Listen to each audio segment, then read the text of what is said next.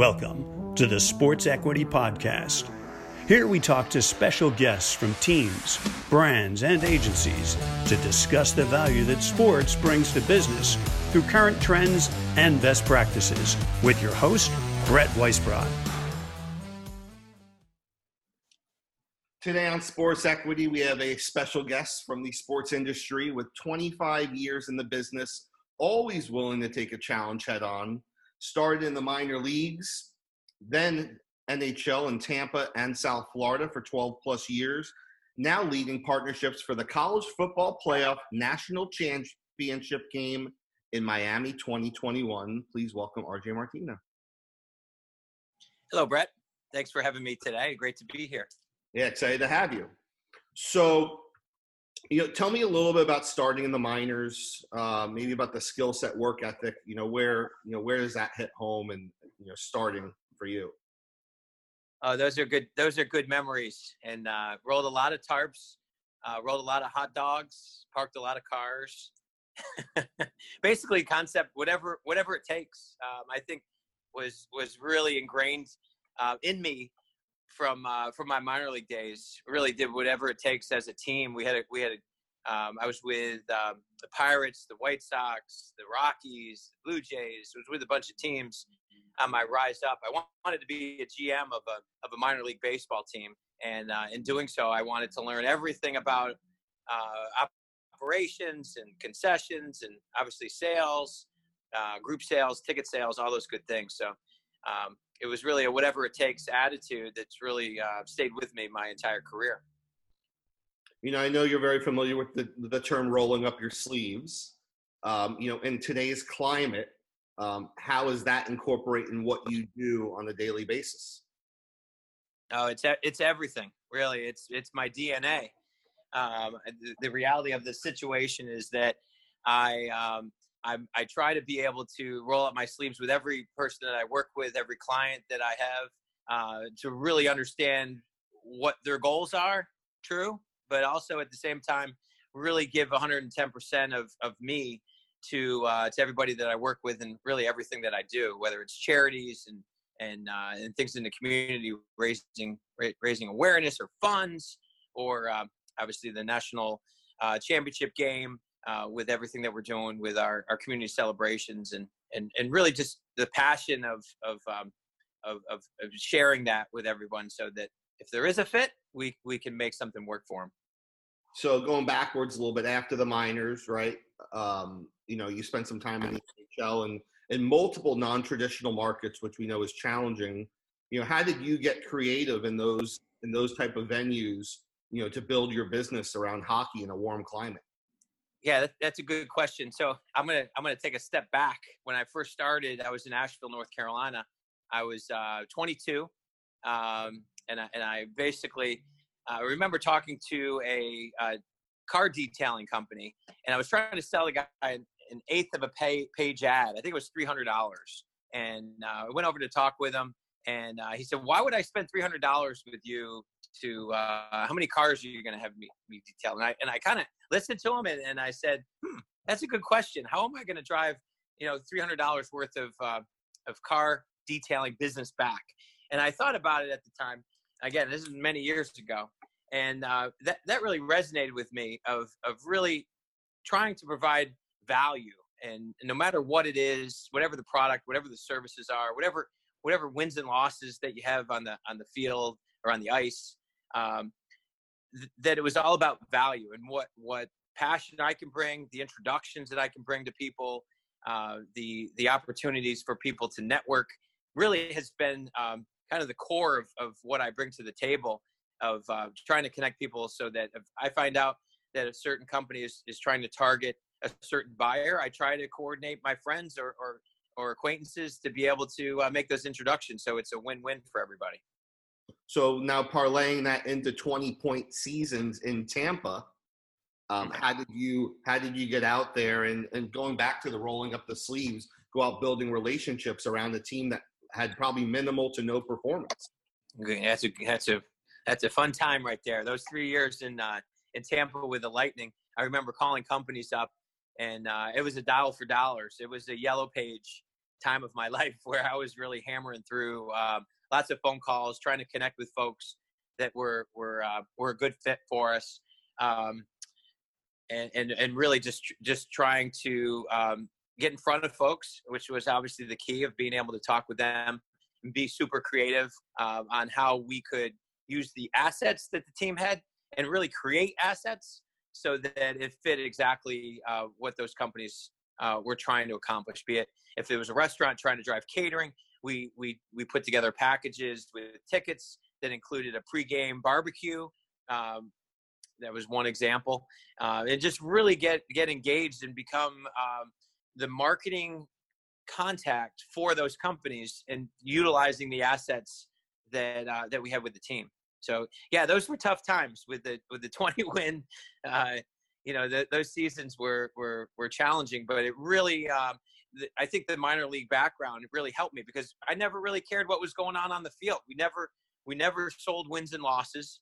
And that really carried over from the minor league world where whatever happens on the ice happens on the ice, whether you won 10 games in a row. Now, don't get me wrong. If we won 10 games in a row, I was talking about the winning streak. But if we lost 10 games in a row, I wasn't, that wasn't what I was focused on. I was really focused on value and really trying to drive new business development for them with introductions as well as creativity, whether it was B2C or B2B. So, being in Tampa at the same time as you being in school, I know it didn't help, competing against Super Bowl championship Buccaneers either, right? They were growing. You come down to South Florida, similar situation, right? The King takes over, King LeBron takes over AAA, multiple finals championships, selling against that with hockey again in South Florida. How did you go out there and become the hero in South Florida? That was a fun run for the Heat, that's for sure. And being in the same market, we tried to embrace it. We actually came up with a LeBron ticket package. If you remember those days, those were good times. I think it came back to value of what we offered. I think we had different assets. Obviously, we're in a different arena in many different ways, meaning that we didn't have the pub, the hype, the wins that the Heat were having with that awesome run. Or the location.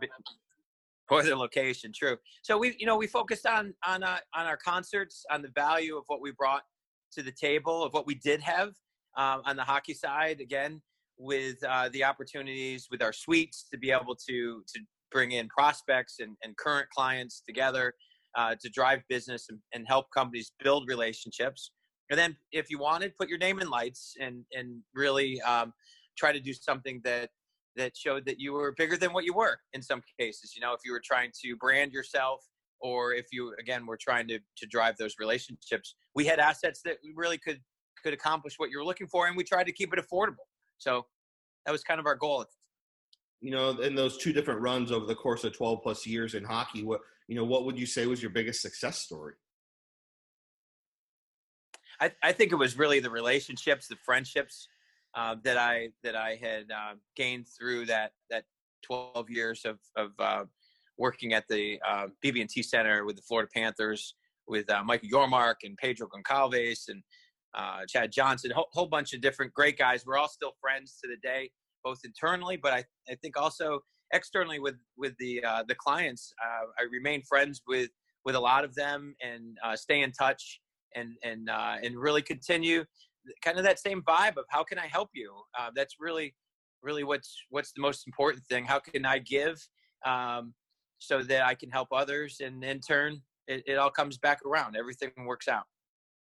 So transition now to a little more current, working with different brands, working with different teams, building the, bigger partnerships than just maybe some of the hospitality things you had done over the years.